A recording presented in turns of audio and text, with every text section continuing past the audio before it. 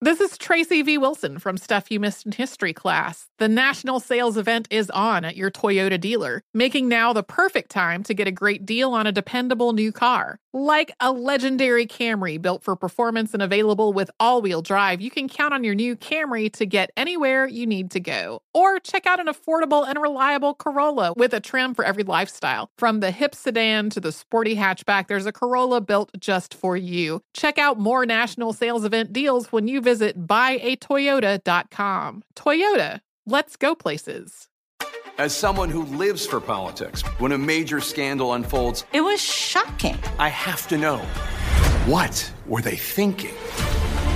Backroom deals, huge amounts of money, CIA secrets, sets off a firestorm in Washington, affairs. No way this guy's got a mistress. Corruption. I knew I was a dead man. Warning, it's even messier than you thought.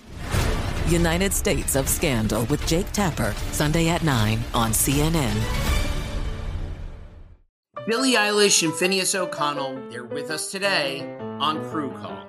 I'm your host, Anthony D'Alessandro. Billie's vocals, it was automatic art. You know, I had to choose a more challenging route than just da da da da. You know what I'm saying? It could have been easier. And a lot of people have asked me how did you choose to have it be so soft and so simple? And what else was it gonna that's what the song wanted. Thanks for listening to this episode of the Crew Call podcast on Deadline.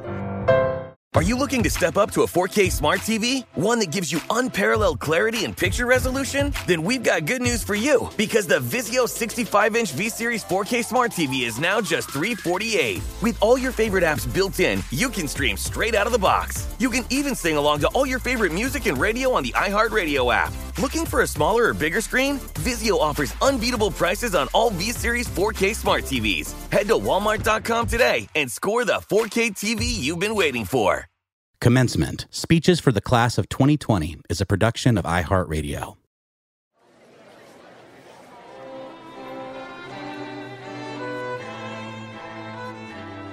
Class of 2020. Parents, faculty, rising graduates, welcome to commencement. You made it. This year is a little different. A difficult time to graduate because the traditional graduation day has been put on hold. So we're bringing it to you wherever you are, because this is still your day, your moment. And now, put your hands together. It's time to be inspired. This year's commencement speaker, the one and only, David Chang.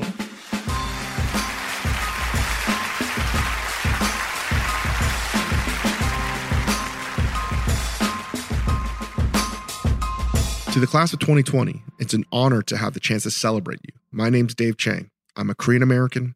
I grew up in Virginia. I majored in religion. And at your age, I had no idea what the hell I was doing. By that, I don't just mean that I was young, naive, and unsure. I mean that I was unhappy and unremarkable. I graduated college near the bottom of my class. I taught English in Japan for a little while because it was the only job I could get. And then I came back to the States to work the one desk job that I could get. To say the least, I did not find my place in either environment. But I was already used to not fitting in. Growing up, I never felt Korean enough to make Korean friends, and I wasn't American enough to fully hang with my friends at school. Compared to most of my classmates, I wasn't blessed with any natural talents, and I was very quiet. Like I said, I was pretty down the middle. Because I'm a chef now, you might think that things clicked when I wound up in cooking school at 22, but that would be incorrect. I did have a good feeling about cooking, but I was so mediocre. In fact, I was just bad that one of my classmates actually quit the program because of my lack of talent. I'm not kidding. They told her that I was going to be her partner for one semester and that she couldn't switch.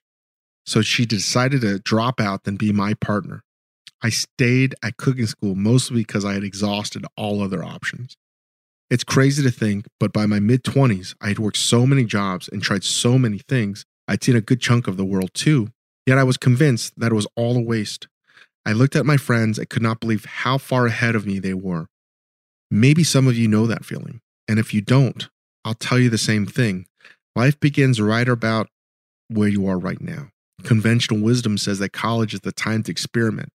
But now is when you can truly accumulate data to your advantage.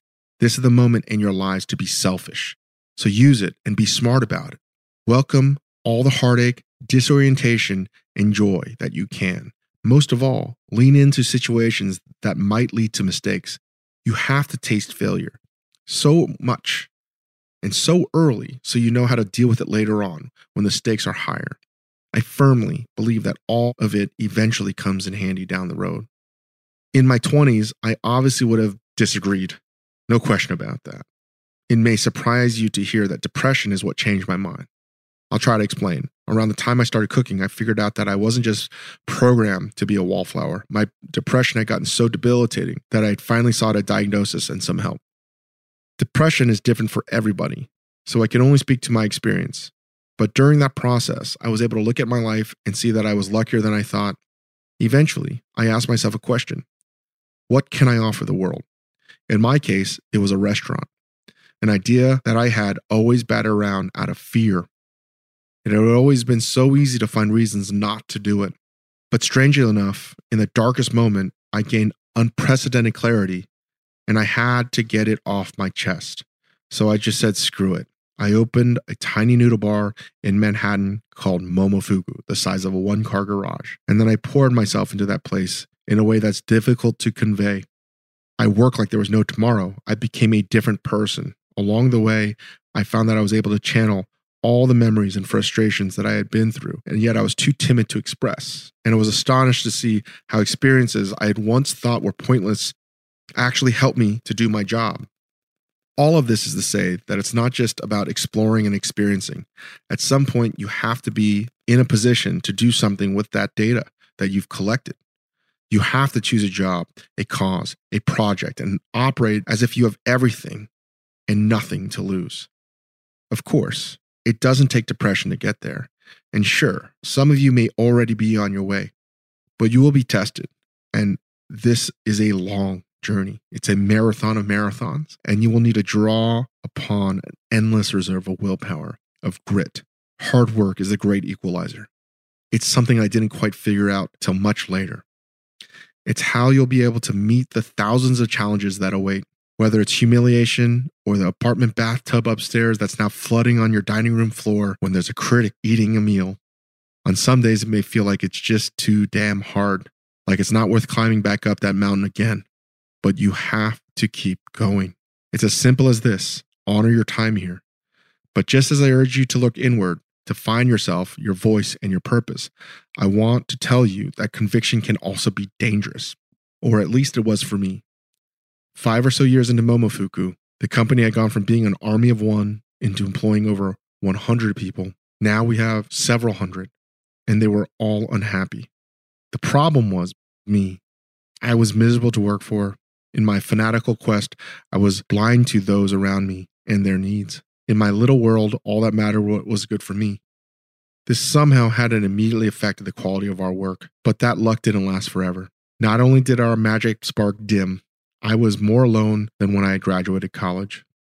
So I want to leave you with the greatest piece of knowledge I've gained so far, an idea we should all remind ourselves in times like these.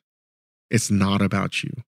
You're going to be happiest, in my opinion, when you try to be selfless. I hope you're safe.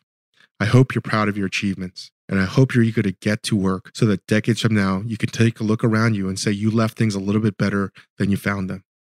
Congratulations. Now the hard work begins.